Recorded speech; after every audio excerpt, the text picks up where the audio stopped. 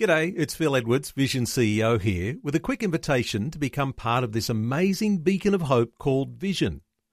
Together we can put our love into action to help people of all kinds build or rebuild their lives on the truth of God. Please consider the part you can play during our upcoming Visionathon appeal, remembering that it's your support that makes Vision possible, including this podcast. Life, culture and current events from a biblical perspective. 2020 on Vision. Ashley, there is a very, very big issue, and it doesn't appear to me to have been covered in much of a serious way in our mainstream media, but this Colorado baker in the United States has had a win in the US Supreme Court, goes against what everyone thought was likely to happen.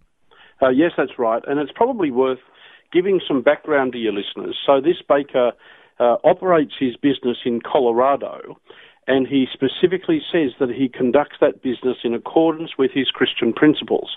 He was then targeted by some activists back in 2012 to make a cake for a same-sex wedding, and he refused. And it's gone all the way to the US Supreme Court, which is like our High Court. It's the highest court in their land. And one of the things that, in deciding in this fellow's favour, it's worth mentioning that the court has not actually said people on religious grounds in America have the right to discriminate against homosexual couples. They're not making that as a blanket rule. It's been decided on some very narrow grounds, but it's worth outlining some of those because they do have implications for other businesses in America as well as potentially for here. One of the first things that's worth noticing is that this fellow who runs his baking business in accordance with his Christian principles, even before he refused to do this cake, had already refused to make cakes that contained alcohol, to make cakes that had racist or homophobic messages, cakes criticising God, and even cakes celebrating Halloween. Now, many Christians in America think that Halloween's all okay and it's just a cultural celebration. But this fellow, even though Halloween is probably the most lucrative season in the American calendar, he had already said, I'm not going to do any of these things that offend my Christian principles.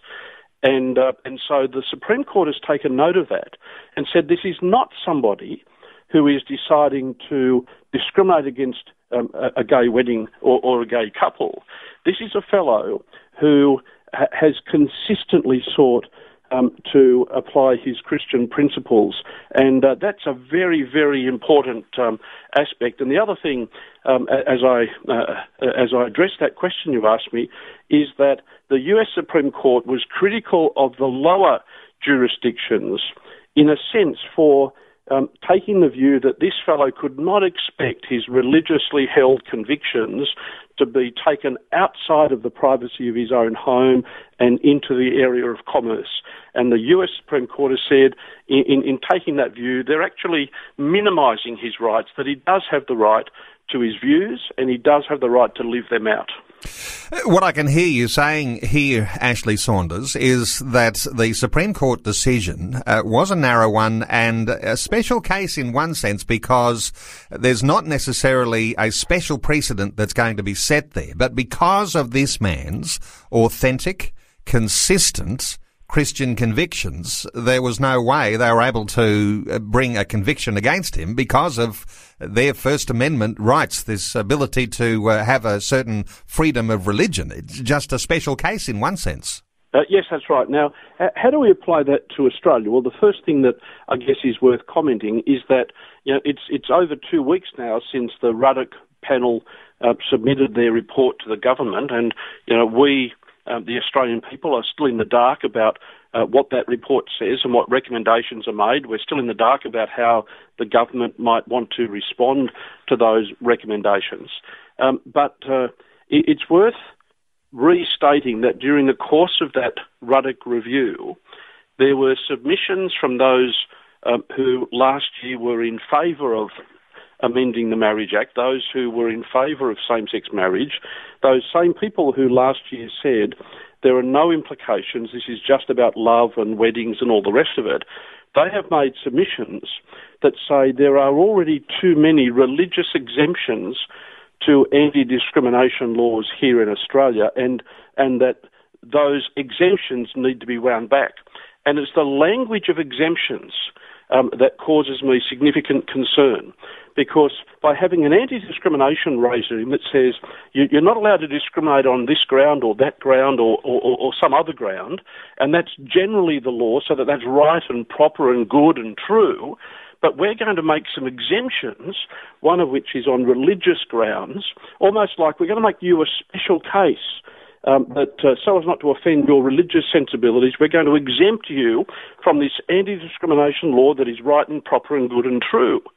And the language of exemptions, what it does is it minimises the importance of what has been for many decades recognised as the fundamental human right to freedom of thought, freedom of conscience and freedom of belief. Ashley Saunders, there are complications, aren't there, in allowing an absolute style of freedom of religion, because I know there are some criticisms that if Christian rights to freedom of religion are permitted, doesn't that really mean that there needs to be some sort of approval for Sharia law too? What are your thoughts on these sorts of complications? Well, that's a great question, Neil, and listeners around Australia would have heard some of that kind of language being used in their own hometowns or cities. And yet, if I can put it as bluntly as this, that's a furphy. In order to protect and preserve religious freedoms, we are not asking for any illegal activity to be made legal. We're simply asking that the rights that we've already and always assumed that we've had become rights that we actually have, and they're preserved and protected. Okay, it's fairly straightforward when you just mention that bluntly, because, as you say, not seeking to have any sort of illegality legalised. Let's talk about another sort of semi-related issue, and we know that Family Voice Australia has its home base in South Australia, and there's an issue in South Australia that's bubbling along at this time, all about what is called a gay panic defence. And South Australia proposing to remove gay panic as a defence. And you've come in for a bit of an attack in the Adelaide Advertiser over some comments that were made with Family Voice Australia dating back about 6 years. What's happening with this new controversy that's arisen? Well, firstly, I find it really sad that there are media representatives in different parts of our country who have an anti-Christian bias and are willing to demonstrate that, who are willing to confuse news with opinion, and in all of that context to, in a sense, run their bigger agenda by criticising Christian organisations. So South Australia is planning to remove the defence that says, I lashed out at this fellow because he came on to me. And so that's the one that's called the gay panic defence. And the article in the Advertiser yesterday likened that to a submission that Family Voice had made some 6 years ago, where Family Voice had said that where somebody, for example, comes home to find a spouse in bed with another person, may lash out, and it should be taken into account that there were strong emotions if there was no intention to kill. So a very limited submission that was made, and frankly, if there's no intention to kill, you can't be guilty of murder anyway, although you can and rightly should be held responsible for a lesser charge of manslaughter. So in the context of trying to remove in South Australia the gay panic defence, the article yesterday sought to, I guess, ridicule Family Voice by drawing attention to that submission and, in my view, to take it out of context. What is very interesting and a much more topical issue is that the Greens are proposing that if there is a history of domestic violence, then that should be taken into account by the courts. And the same person who criticised what Family Voice had said 6 years ago applauds that domestic violence ought to be a factor considered by the courts. And let me say before I finish, Family Voice agrees with that. we stand against all forms of domestic violence, and we believe that a history or a pattern of that violence is something that ought to be taken into account by the courts. And so it's just an example, Neil, of readers and listeners around the country needing to actually read between the lines to try to discern what is news and what is opinion, to discern what is truth and what is simply part of a bigger agenda. Demonstrates just how complicated some of these things can be. And the journalist in question here, who is openly drawing Family Voice Australia into an attack here over this issue, just uses some words like asking whether that approach that Family Voice is using is based on the Wild West or the Bible.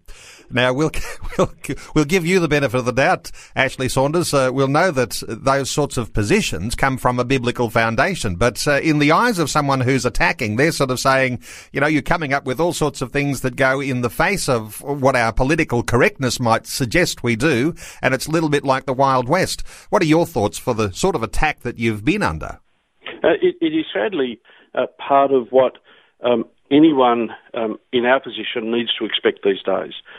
Because there are, sadly, media representatives around the country who no longer see it their role to report the news, who see it as their role to express their own opinion and to slant that opinion in such a way that it doesn't give the people they're attacking a context. And so it really is increasingly hard. I despair for the ability of many untrained people around the country trying to figure out, what is the news that I can rely on? What is news? What is opinion? What is true? What is exaggerated? And what is simply part of a bigger agenda? And so we need, as Christians, to regularly pray to the Lord for discernment, for understanding, and for the ability to differentiate between that which is right, that which is true, and that which is not. Well, Ashley Saunders, I know there'll be many listening who will be saying they'll hold Ashley Saunders and Family Voice Australia in their prayers as you're in to another public battle over the way that words are misconstrued and the complexities of the way that some of these sorts of issues play out, and where you find yourself creating a Christian position on some of these big and difficult issues. I'll point people to Family Voice Australia website, fava.org.au. Ashley Saunders, always so good getting your insights. Thanks so much for being with us again today on 2020. It's been good to be with you, Neil. All the best. Before you go, thanks for listening. There's lots more great audio on demand, or you can listen to us live at visionradio.org.au. And remember, Vision is listener supported. Your donation, large or small, will help us continue connecting faith to life for hundreds of thousands of people across Australia and around the world. Learn more or donate today at visionradio.org.au.